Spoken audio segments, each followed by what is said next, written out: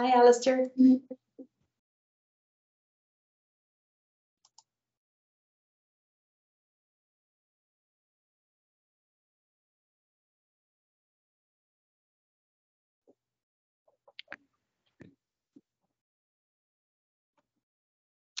Morning, everyone. Afternoon, rather, ahead of myself. If everyone could just make sure that they're on mute, if possible, we will start in just a couple of minutes' time. Give it a couple more minutes for everyone to join.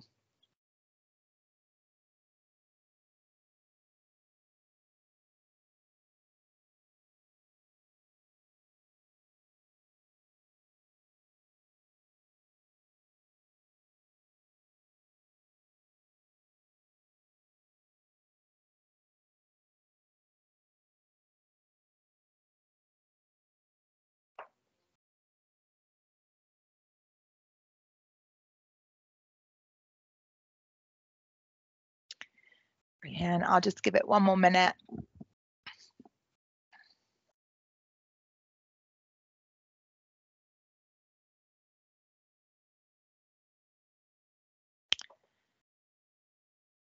So I think we'll go ahead and get started. So welcome everyone to the Graduate Recruiters Network's Great Debate. We will be discussing managing intergenerational differences in the workplace today. We are joined by Dr. Arlene Egan, who I'll introduce to you all shortly. Just a couple of housekeeping bits. We are recording today, so if you would like to remain off screen, please do turn off your camera. And if you could all make sure you're on mute, that would be amazing. You can utilise the chat function on Teams. Dan Hawes will be monitoring this throughout for any additional questions. Before we get on to the topic, it's good to take a look at who is joining us today. So as you'll see, we have a number of acquisition advisors, HR leads, careers consultants, and many more from businesses of all sizes across a number of different sectors, a few of which you'll see at the bottom of the screen here, you may recognise. You're all in the right place, so that's a start. For those of you that might be new to Graduate Recruiters Network, a little run through an introduction about us and what we do.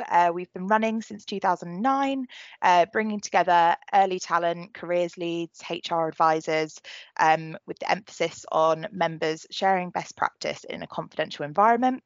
We've got just shy of 4,000 members, 7 of which are new in the last month. We work with a number of FTSE 100, Fortune 500 and fast-growing firms across all sectors. And members of our Graduate Recruiters Network can benefit from invites to webinars, in-person events, which you'll hear more about later, the LinkedIn forum, WhatsApp group, and many more. We do also have a VIP membership, which you can find out more about if you just pop myself or Dan a message. A little bit more about me. You've probably not met me yet. I've been here for a few months, loving the industry. I'm new to it, but learning very, very quickly. I graduated in 2020 with a first class honours degree in journalism and media studies. I've got a wealth of experience in copywriting, strategy, and creating engaging marketing campaigns and brand development. I currently head up our advertising and attraction for our RPO division, and I work with clients like Bank of America, Brit Insurance, Brenner Shaw, Police Now, and Unlocked. So why managing intergenerational differences? We have had a number of questions from members, and we've seen it in, well, some of the headlines that you can see on the screen here, namely Forbes, HR News, and the Harvard Business Review. There's been a lot of industry-wide coverage about the challenges that a lot of businesses are facing with the 5 generations in the workplace. So many of you have submitted questions. We'll be working through some of those today, but please do feel free to pop any in the chat. As I mentioned earlier, Dan Hawes will be monitoring that quite closely. So do just pop anything in there. If we don't have time to make it through everything today, which I'm sure we won't, it's a very, very broad topic, Dr. Arlene Egan has confirmed that she will be available through our LinkedIn Graduate Recruiters Network forum for any additional questions that you might have within the next kind of 24 hours following. We know it can get your brain ticking, so please do let us know if there's anything that you feel we've missed. So I'd like to formally introduce you to Dr. Arlene Egan. With over 25 years of experience in leadership management and development, Arlene has worked with boards, C-suites and leadership teams to identify the right learning environment to promote an engaging and development kind of area. With a particular passion for learning, leadership and transformation, Arlene is an active researcher in this field. So there's no one better really for us to speak to than Arlene for this. We have identified 3 kind of key themes. Like I said, this is a very broad topic, so we will be working to these 3 key themes today, but as I mentioned, any additional spaces that you feel haven't been covered, we can pick up on afterwards. We'll be covering equity, diversity and inclusion and the links to intergenerational differences, challenges managing intergenerational differences, particularly from kind of a management and leadership perspective, and the impact of hybrid working on intergenerational differences. So without further ado, I'm going to stop sharing my screen and we're going to open the questions to Arlene. So one of the first questions that we have that I think is probably a really good starting point is from Victoria from Lloyds Banking Group, and they asked, typically intergenerational differences are seen as a blocker and cause friction. How do you recommend we change this narrative to enable colleagues to appreciate the benefits different experiences and perspectives can offer? Brilliant. Thank you very much. And it's lovely to be here with you this afternoon. So thank you for having me. And this is, such a powerful topic for organizations as well. So great question.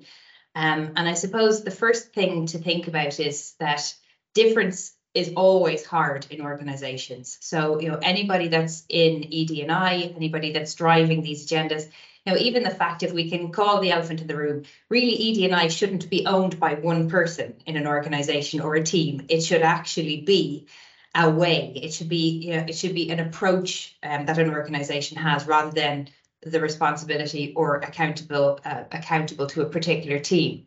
So when we think about the blockers, sometimes it has to start off with, how open is your organization really to understanding what this difference is, in terms of where we might need to work harder in order to work differently, but also to understand the benefits. And it's not just now that we're talking about the benefits of diversity on a team.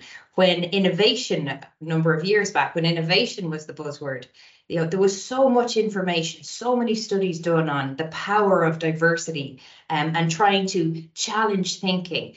A lot of organizational success, as we know, will come from where climate and culture is being led. And often the strongest influencer for that is at the top. So, we can see, and we've all seen cases, I'm sure, where hires look very similar in terms of demographics and across so many demographics. And, traditionally, people at particular generation, particular stages of their career, it's been harder for them to get jobs, whether that's starting off in career, early career, or whether that's later career. There's biases that we're dealing with all the time. So in terms of the blockers, really the first thing to do is to understand what actually those blockers are. What are we dealing with? Is it old school leadership teams? Is it cognitive biases and assumptions that we hold? Is it a lack of energy and enthusiasm to be able to actually deal with this difference and to really understand how we can maximize it? So, in terms of changing the narrative, first of all, we'd always say, understand what the real challenge is, understand what the real problem is, and then work to see what kinds of solutions can be generated. in terms of changing the narrative, we always look to evidence, right? So, what organizations are out there that are doing this really well? Who is the leader in this space? And again, depending on the industry that you find yourself in, you might be aware of people within your industry doing this very well, or initiatives that are going on in your industry to do this very well. And if not in your industry, then how do you become a leader in your industry? Where else can you look to see? At the end of the day, business for most of us is people. And every organization is dealing with people, so to some degree. So, there are organizations that are taking this extremely seriously, from, the employee value proposition that they put out into the world, the stories they tell themselves, and the lived experience that people have when they join those organizations. So these stories are being shared more often. So it's easier to get, stories of data, but really understanding the value that a narrative around openness, diversity to different generations, as well as, of course, the ED&I agenda across the board. Now, this is a really good starting point, but really, I'd say step one, understand the problem. What's the issue that you're dealing with? And then it's easier to find that solution, because you're going to have different blockers or different types of blockers in different organizations. Yeah. And I think a lot of those, naturally, from the reading that I've done and the research on this topic, there's quite a lot of kind of mentions of stereotypes, and how those stereotypes really are kind of at the core of the kind of blocker of communication, I guess. Communication is absolutely everything. And if we don't know or understand each other's communication forms, that obviously causes a bigger issue. There is a lot of questions and a lot of talk in the media about reverse mentoring. What's your take on reverse mentoring, Arlene? Reverse mentoring can be an extremely powerful tool. It can also be an extremely cost-effective tool. So for organizations that don't have high budgets for learning and development, or different kinds of development programs, reverse mentoring is something to consider. In terms of doing reverse mentoring right, you really need to understand how people can help each other across the organization. And for anyone who's unfamiliar, we're already assuming that everybody knows about this. Really, it's about when we mentor backwards. So when you take somebody, in this case, you take somebody at a later stage of their career, and somebody at an earlier stage of their career, and that later stage person is learning skills from that younger person. Now, when you say it and when you think about the potential power of this method of learning, we know, this is the industry I'm in. We know nobody ever remembers what was on slide 6 of a development program, right? That's just not how learning works. Yeah. We know that learning happens through relationships, through stories, through experiences, and through interactions. So imagine the power of somebody whose early career, maybe new into that career, helping change the work practices of somebody who's got so much experience in other parts of their work, to really make a difference to that person. But it doesn't just go that way. When reverse mentoring becomes part of the culture of an organization, the value of that initiative can be seen at all levels, because you're breaking down barriers, not only from a learning and development perspective, a skills and performance perspective. You're breaking down barriers in relationships. You're having different generations have different kinds of conversations, and ultimately finding out where there's potentially more common ground than there might be difference. And again, a lot of, I'm sure I don't have to tell most of the people on this call, because this is your life. But, whenever you're dealing with talent, a lot of work is done to try to help people understand how we share a common goal, what we all bring to this common goal. And again, reverse mentoring, I've seen it really, really powerfully done across a lot of different organizations. So I used to work in animation. I used to head up an animation L&D function for an animation studio. And, when the younger artists would come in with different techniques, little hacks, we probably call them now, for, getting things done, and being able to share this with more seasoned artists who, are such, like, their craft is, it's unbelievable. Incredible. There's still something to learn. There's still something to learn. And again, across the board, we can see impact. when it's done well. It does need to be done well. And the word of caution I would say is when I've seen this not done well is because people really haven't bought into the value of the skill set that people, that they're trying to mentor on. So it's very, very important you have willing mentees and mentors in this situation, as you would in any other situation. Yeah, I think setting purpose is always good for actually achieving what you set out to do. I guess we all need it to remind us why we're doing what we're doing. So I think some of the similar questions that have kind of come off of that are particularly about retaining junior staff. So in terms of age diversity within teams, how important is that, would you say, to retaining junior staff? Interesting. The retention of junior staff now, there's a lot of variables potentially at play. Okay, so the makeup of the team that they're on may be one aspect. If we also know that there's different trends in how people are working and there's different expectations that people have coming into roles now. So, if we understand, and again, international research would suggest that if we were to look at generational categories, we see the likes of Generation Z wanting much more of a portfolio career. Now, is an organization breaking their back to try to keep these people who already have their roadmaps laid out, their 5, 10, 15-year goals planned out? Probably not. So the best thing that they can do, any organization can do in terms of retention, is to really help to understand how those people can leave your organization absolutely flourishing. So they tell their friends about your organization and you're able to keep that pipeline going. So in some aspects, organizations don't have control over how long junior talent is going to stay. In other times, when we think about the culture and the climate that people are joining, there was that saying, and it's still true to many, many degrees, that people don't leave a job, they often leave their manager, or they leave the culture that they're finding themselves in.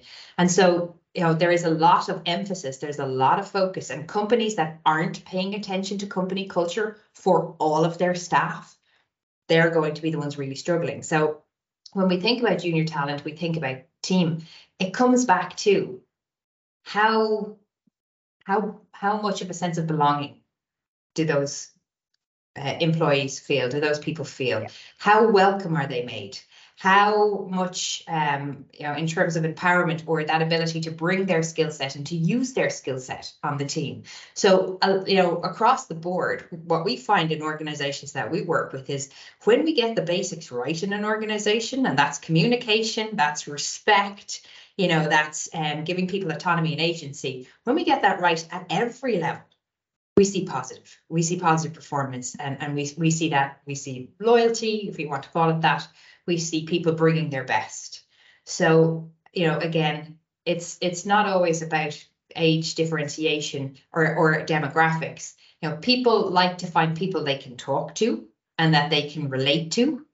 So even in Roffey Park Institute, some of our more recent hires have been, in the early 20s age group, and where most of us are between 40 and 55, so it's like, gosh, who can they talk to? Who can they, what's their outlets? What are we providing for people across the board?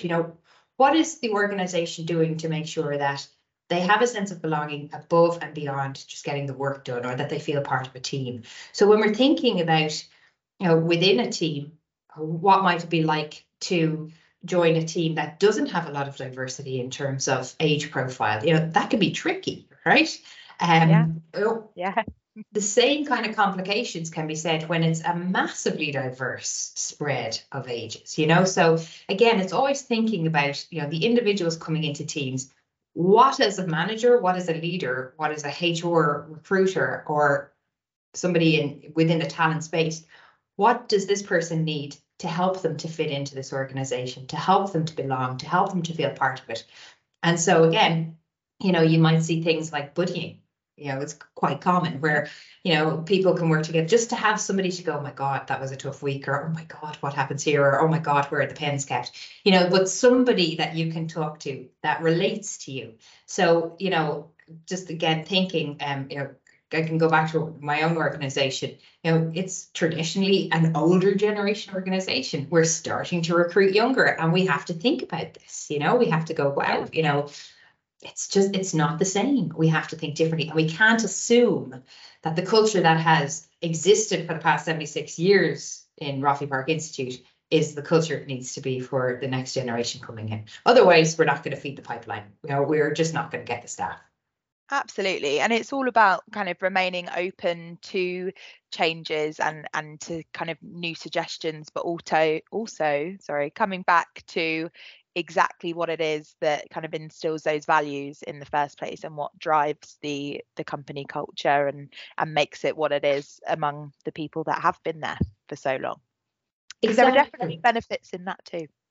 For sure. And even, like certainly the work we're doing with organizations around their cultures right now, because, what got you here might not get you there, so, what do we know about those generations that are coming in, or generations across the board that we're trying to attract in, so we're not just talking about bringing in, new talents and bringing in people from younger generations across the board. What do people, COVID was a big smack in the face for many organizations to actually say, stop and look at what you're doing, because you can't keep doing this. And the organizations that were already, hybrid or blended, sometimes I have conversations with those, and they, leaders in those organizations, they look at me and they go, this isn't such a big deal. Like, we were doing this well way before COVID happened, and yet there's a panic that, we're not doing this right. Whereas there's so many case studies out there of people that are getting this right day to day. So, the answers exist, but we have to be willing in our roles to actually potentially look outside our organization, look outside our industry in order to learn what we should be doing. Yeah, completely agree.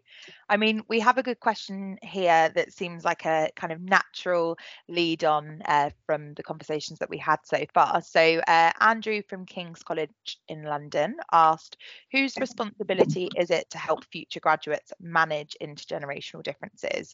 Their local team, senior leadership of the organisation, the individual, or should they be prepped at earlier stages for working environments from places like their universities or colleges? I love this question.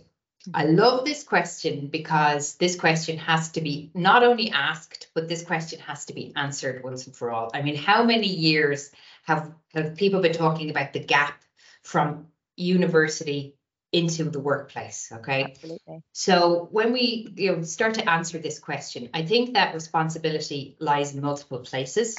Yeah. For sure. So there's no one silver bullet for this. There's no one clear answer. However, there are brilliant opportunities now to put together programs, workplace readiness programs, that potentially are done with universities, but by, private sector, public sector organizations. Yeah. So creating proper partnerships to bridge that gap. However, what we also know about generations coming out of university, again across the globe, is that there's a tendency for these generations to be involved in more than just their studies. So some of them are in charities, in committees, in teams, where they're getting exposure to different generations already, but just in different contexts. So, there's a lot of richness already coming out, because we're seeing this again. Kind of this interest and passion to be part of more than just university, be part of more than just a workplace. So again, the moment is here where these future employees, or these employees we're getting ready for organizations, they have a lot of answers themselves. They know what they need in terms of help. It's just we need organizations that are brave enough, and institutions, academic institutions, are brave enough to go, okay, let's try something in this space. Let's stop talking about it and let's try something. Yeah. And I know there are initiatives, and I'm absolutely not taking away from that, but this needs to be a very conscious effort, because, as workplaces are changing, with flexibility still being a key driver, how people belong to an organization if it's hybrid, how people belong to an organization if there's a lot of remote working. There are different skill sets required, and why wouldn't we help in that? So I would see that responsibility for that. I think that industry and education need to talk much more seriously and more urgently about this, and genuinely. I know of one organization that's talking to us about this, so I can start to see things moving. but something has to actually happen. It's not just talk. Get the wheels in motion. Yeah, and it's also helping the students moving into that employment phase. It's helping them to understand what they're actually bringing with them already. Because sometimes until you're in the context, you don't know how to use your skill set. You don't know how you don't know the value of the toolkit that you have. So, some of it is just helping in that case. And again, who's best placed for that? HR, talent, OD, they're an amazing skill set in helping people realize their own potential in that space. You've got career coaching, I don't think we're short of the expertise. It's the drive to put the initiative in place, and it's the understanding that the value that will bring to the organizations as well. Absolutely. And I mean, we attended the ISE launch of the survey that they do annually, I think earlier this week, and there was some fantastic insights. I mean, namely, one of them that's particularly relevant to what you've just mentioned is that there is a significant uptake that happened kind of this year and that is forecasted for the next year with regards to placements, internships, work experience opportunities, and those in a sense kind of act as, I guess you could say, a gateway to that kind of space where you do get that experience with a kind of lesser pressure of having the know-how to implement your skills in that space. I will move on to the next question, and these are we've got two in a row and they're both from quite different perspectives, so this will be really interesting. Tyrese, one of our graduate mentors of BDR Group, asked, as a manager younger than their direct reports, what is the best way of earning respect and having colleagues understand that you are the decision maker? Yes, I feel the pain of this because in my current role as CEO, I am one of the youngest on my team.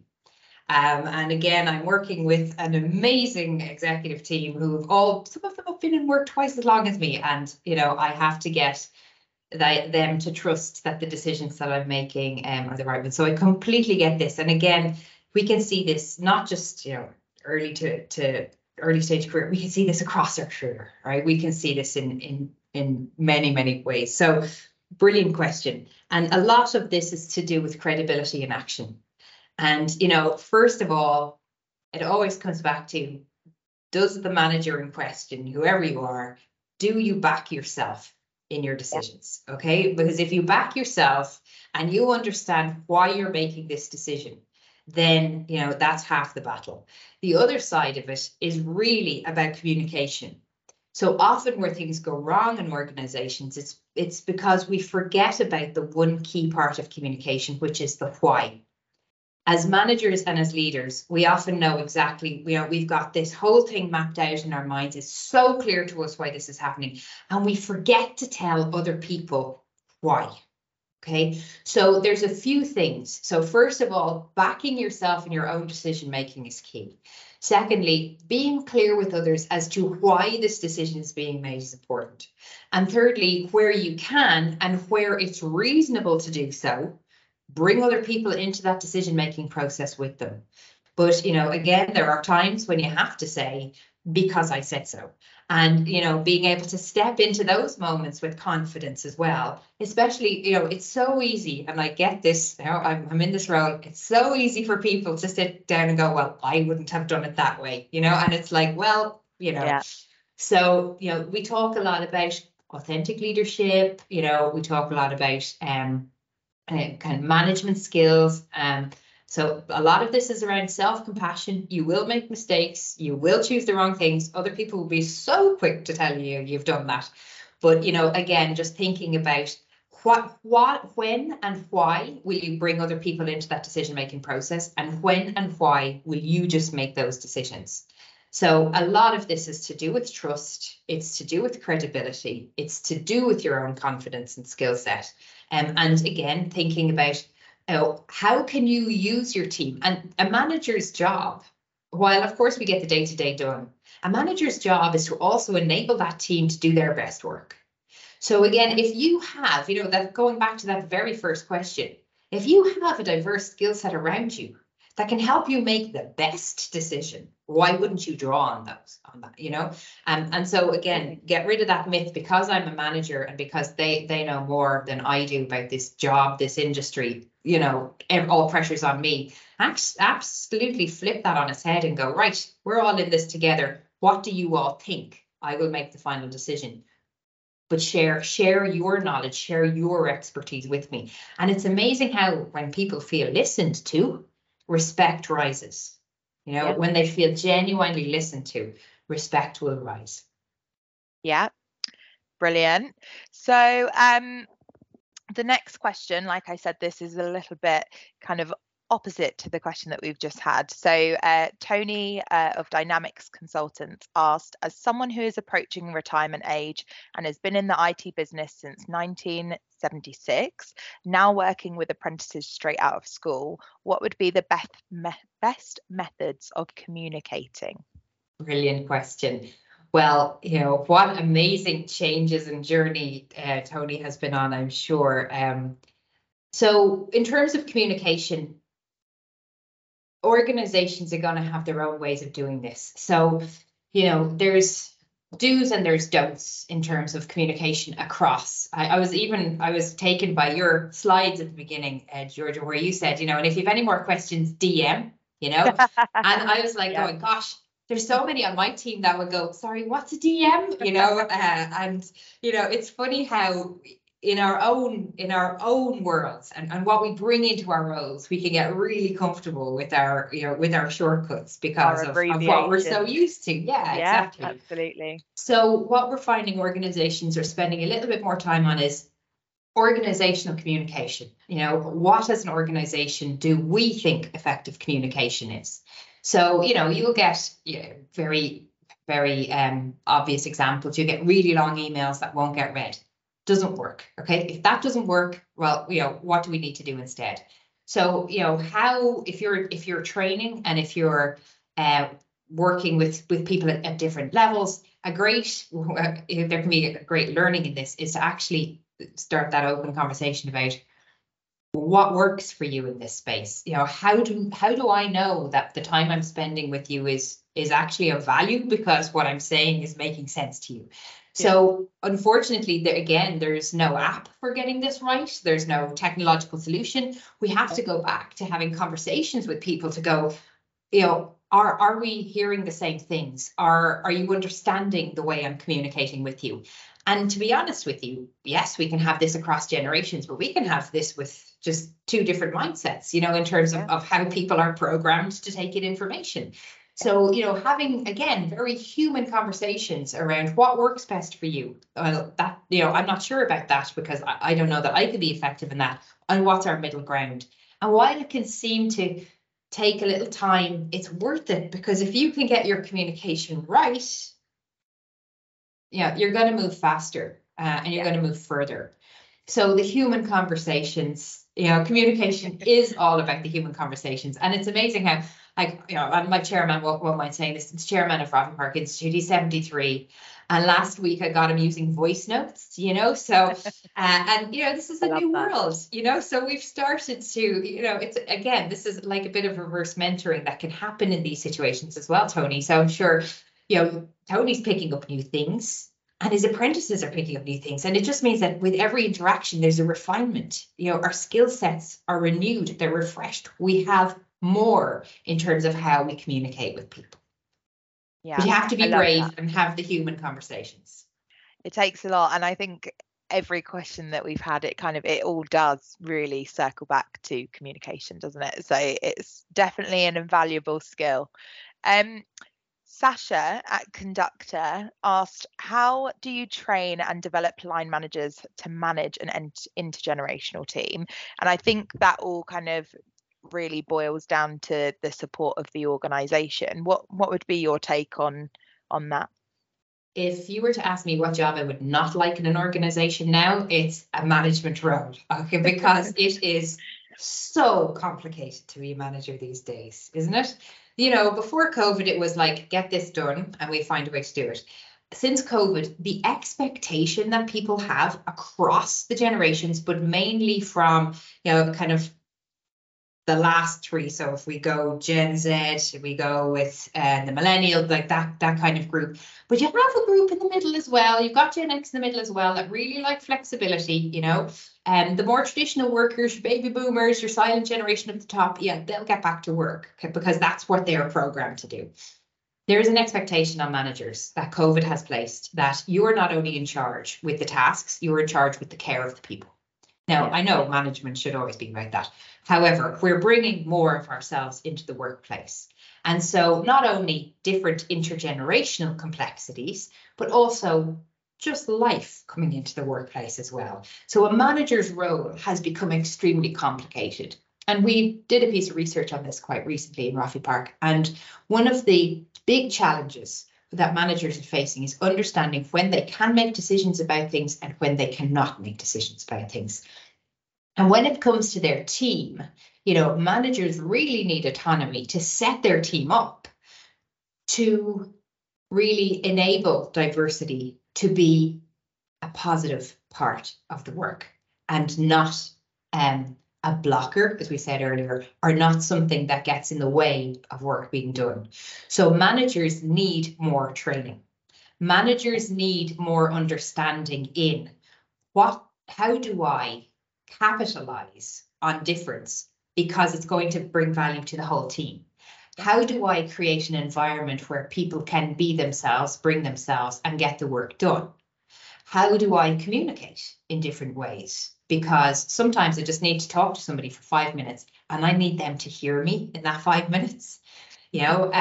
So there is more training. And the challenge with your management, so if maybe you are a manager or maybe you know the teams, if you can think of them in your mind, the challenge with getting managers out is that they never have time for training because they've got so many plates spinning. But again, unless we can give them the break, allow them to step back a little bit and really understand for themselves, what are they being challenged by? So when they look at their team and they see these different generations and they see these different age groups, if I were to survey 10, 20 managers, you'd have a different range of challenges. So it's not a quick fix. And we need to understand, your managers need to understand what skills they have in terms of working with this team and what's really challenging them. Sometimes it can be about stopping or correcting an older member of the team because they might not feel right at that. Sometimes it might feel like they want to kind of push in a different direction, somebody else on the team, but they don't know how to communicate that message across. So what are the specific management challenges? There's obviously the broad stroke ones are to do with communication. They're to do with prioritization, task management, delegation. They're always the good ones that management training can focus on.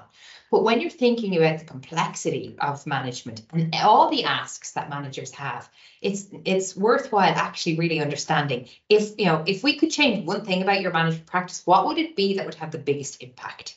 And sometimes that's where we need to start with an organization. Again, it's back to our first point. We've got to understand the problem we have in order to really get a solution that's going to work. But it's not going to happen by osmosis. There's going to have to be conscious thought, effort, and training put into this.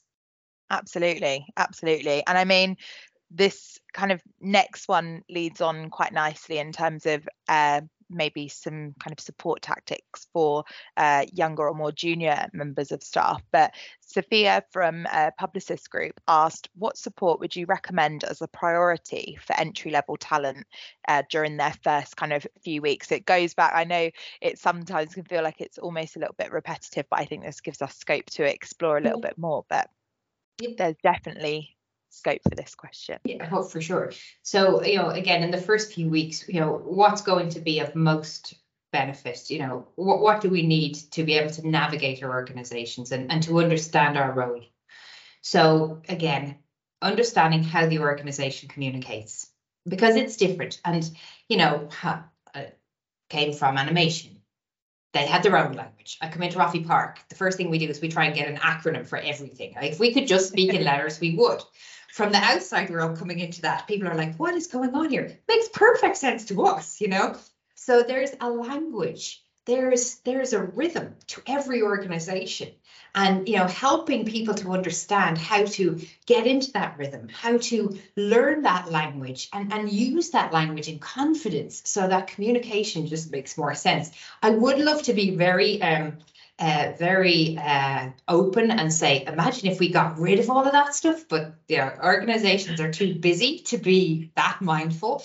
So how can we help? Absolutely help with communication, help to understand that, help to understand the real authority that people have. Okay, so often in a new role, you're learning your place, but we generally have a little bit more scope than we might think. And as somebody coming from younger generation, less experience, really helping them to understand what space they have around them to make their own decisions, to be autonomous, to reach out. But one of the key things that's being talked about in the literature, and I really agree with this, is helping new people to build their network from the start. And that network should comprise people from all generations across different business areas, so that when they might not know why they need that person in their network now, but there can be a time where they go, do you know what? I need somebody who's been through this before, and it's none of my peers. It's somebody else in the organization. So, helping with network, helping with communication, and helping with understanding their own autonomy, their own agency, it's critical. And sometimes we overlook it.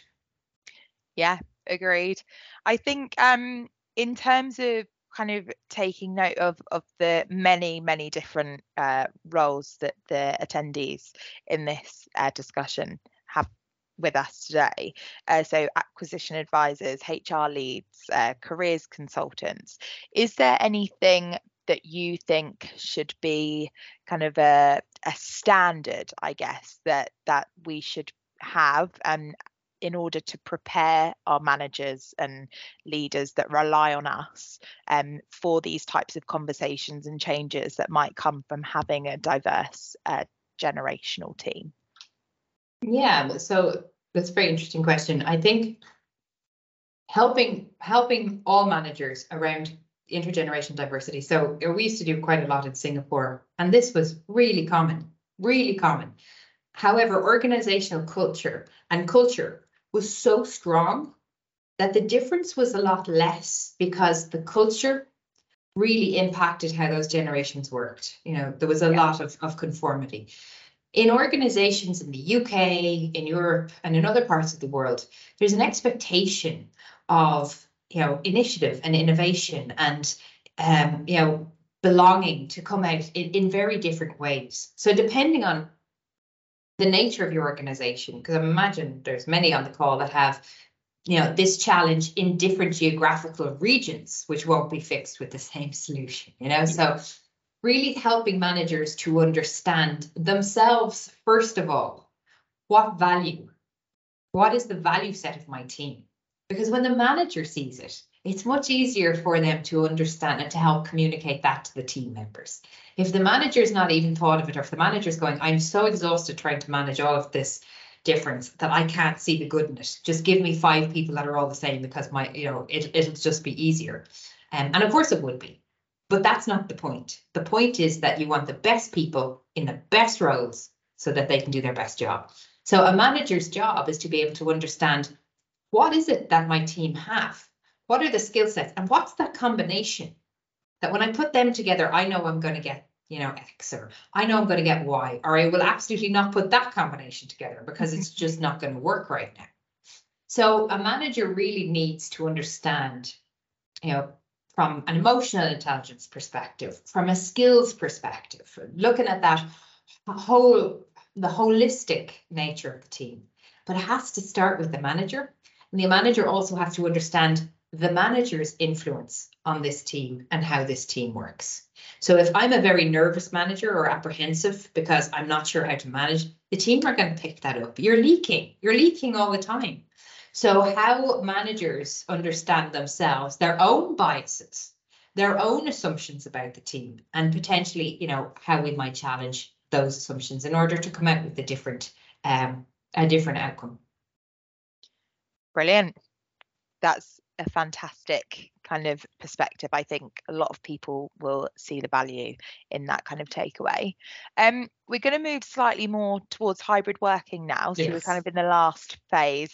And I think this in itself is just, it's so huge. Like you mentioned earlier, it's impacted absolutely everyone from every corner of the world, actually, quite frankly, in terms of hybrid working and the changes that that's had on every single business. One particular question that I think is a really great one is from Adela Pike from ProForest, and they asked, how can we manage peaks and lows of project work which might require overtime when younger generations are resistant to commit to such kind of overtime within their business? Interesting. I would love to know more about this question, because, you know, again, how are we asking for work to be done?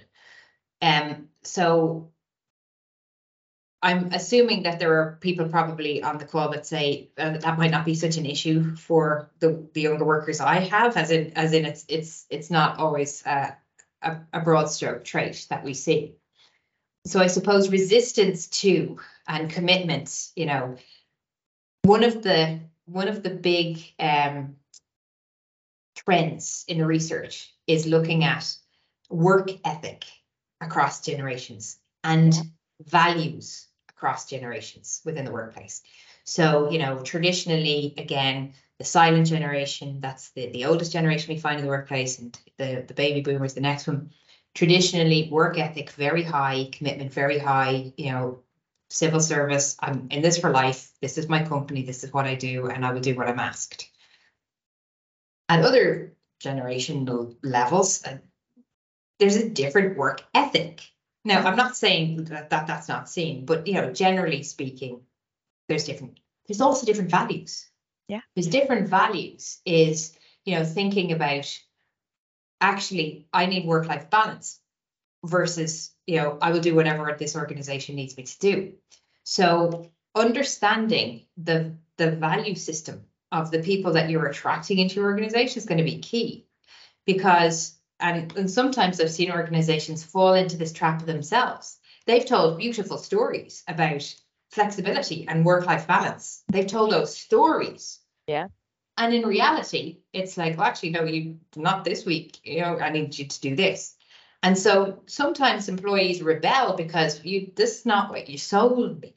Yeah. You know, and is that right? So in some cases, you know, if you've got somebody constantly saying no to you, you could have a performance issue on your hands, rather than this being a generational piece. You know, but really outlining at the forefront, and you know, there's always time to go back. It's not always ideal, but understanding the requirements and laying out the expectations comes back to communication. What are we asking our staff to do at every level? What expectations does this organization have? And this is where leaders can be useful and can be really detrimental. Yeah. Because we always know people look up. And so if they see, you know, as a different example, if they see emails going at night, if they see messages coming at the weekends, the message those leaders are sending is, you're supposed to be working all the time. Now, for particular people, arguably, you know, correct, but I'm not signing up for that. I never signed up for that, and you're not going to get me to do that now. So part of it could be attitudinal, in which case, you know, going to have those conversations. Part of it could be a mismatch of values. And again, we're going to need to understand that more. And part of it can be, we haven't explained how this works properly. We've assumed it's just going to be okay. So again, a number of things coming in, and there's always somebody on the team, no matter how busy they are, they'll just do it for you. And you're like, oh, I'd like 10 of you. If I could have 10 of you, yeah, I wouldn't have to deal. But, you know, again, this is diversity. Yeah. This is diversity, and diversity is going to require much more understanding, much more conversations, you know, and really more. I don't mean negotiations in that kind of win-win situation, but I mean negotiation conversations so that we can really understand the positions that we're in as employee and employer. Yeah, I completely agree. Tammy, thank you for your contribution to the chat. Tammy's elaborated, saying, I think over time is a question of ownership. How can we encourage more junior members of the team to really own their projects, take responsibility for them, and hence show commitment to delivering them, which might include overtime? Yeah, absolutely. And that's a great question. And we work with managers quite a lot on this. Because again, sometimes managers are brilliant for creating that space for junior members to step into, to have a go, to get some things right, to get some things wrong, and for it to be okay. We've also worked with managers who have created that space and watched people fall on their faces and then given out to them for it. You know, so managers really can play a key role in terms of helping set people up right for their next stretchy challenge. Yeah. But just not letting go. Like just help through that stretchy challenge, because it's only through confidence. I mean, we learn so much when we're put into those situations where we have to be accountable, where we have to be responsible. But certainly what I have seen in my work is the culture of the organization is key for this. So if fear, if deception, if that is how the predominant, like if there's a toxic organizational culture, no one is going to want to own anything, because if you get it wrong, you know, you're going to get screamed at, and it doesn't matter what age or generation you're belong to, you know, you understand this. So accountability and ownership is going to come much more easily, whether it's on a team or whether it's in an organization, that really allows people to have a go, to learn from that, you know, and be supported through that stretchy phase as well. Yeah, and I mean, it all really comes back. I know that when we had our kind of discussions before this, we were talking about kind of the role of management in that situation, and actually how management has changed so much throughout hybrid working, that you may have had kind of a manager that's really got a very strong open door policy that might not know how to kind of translate that to a hybrid working environment. And others that have adapted to it really well and have managed to kind of encourage maybe or had an easier time encouraging younger generations to utilize the platforms that we have in place to keep that channel of communication open, and where actually maybe there's some more struggles with kind of older generations who maybe aren't as confident using technology, or don't feel that there's kind of the personal level that encourages you to open up about some kind of issues that you might be struggling with. What would your suggestions be for kind of remediating that on both ends? So I suppose there's three generations to think about in this. You know, what we understand from research is those that benefit most from in work face to face. Yeah. Okay. So they benefit least from online. Okay. Yeah. Are those at the top end of their career. So those in the last stage of their career, because they have always done business face to face. They know how to do this. They're experts in this. They value relationships. Okay. Yeah. The new members of staff, so the new recruits, because how do you learn about an organization if you never really experience it? Yeah. Right. Okay. So and how do you build that network, and all of these skills that you really need to thrive in your career? How can you have that? And of course, you know, I know that there's organizations that always will disprove this rule, but there's a very critical generation as well, and that is parents in the middle, or carers, people within those generations. So could have people who are caring for, whether it's children or caring for parents, and you see that parental group. Now, a report came out this morning on this here in Ireland, and it was reported on, and it was to say that if you don't have flexibility for this generation, these generations, you're going to lose them from the workforce, and we're going to go backwards.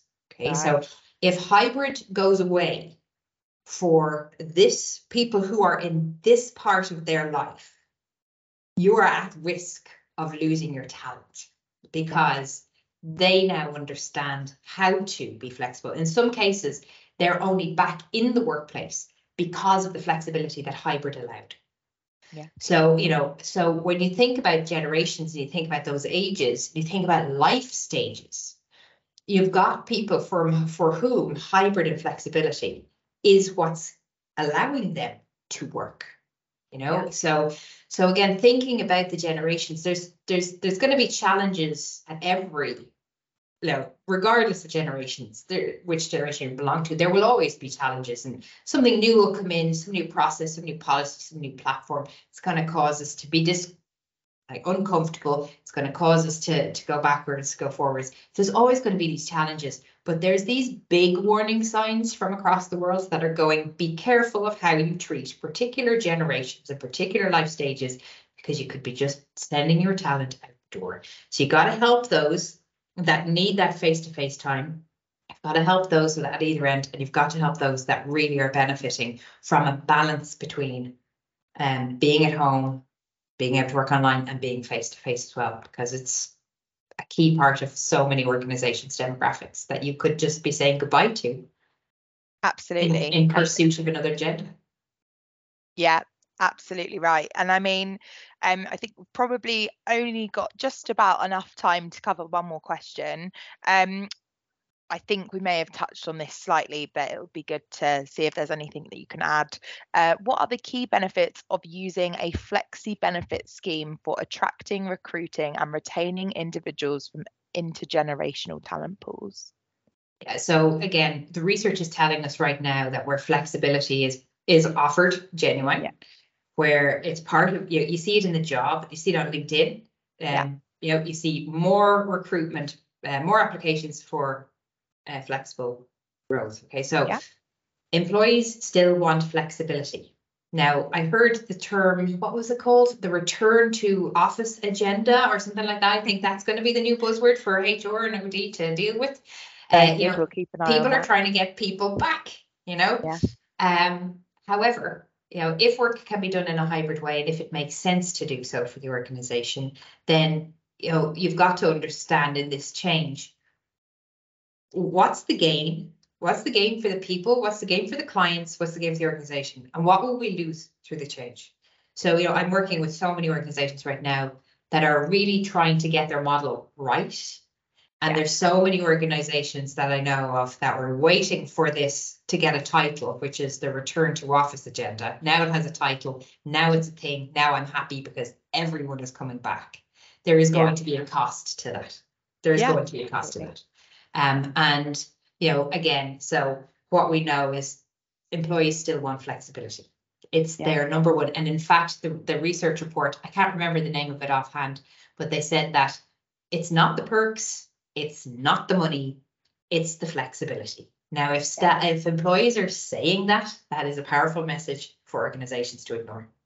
Yeah, agreed completely. And at the risk, isn't it, of if you do follow that. I mean, one of the takeaways from the panel, as I mentioned the other day, we were at the student recruitment survey launch. One of the takeaways from a public sector organisation was that they have always had in-person work. The only time, and they made it very clear before going hybrid that they would return straight after to the in-office work, and it was all about authenticity and just owning it. If it's ingrained in your values that the business runs in that way and it runs well, then owning that will still attract the right candidate for that role. So I think that's a massive takeaway. I think we are kind of coming to the end of our time. It's been incredible. I think we've got some really, really great, very clear takeaways there.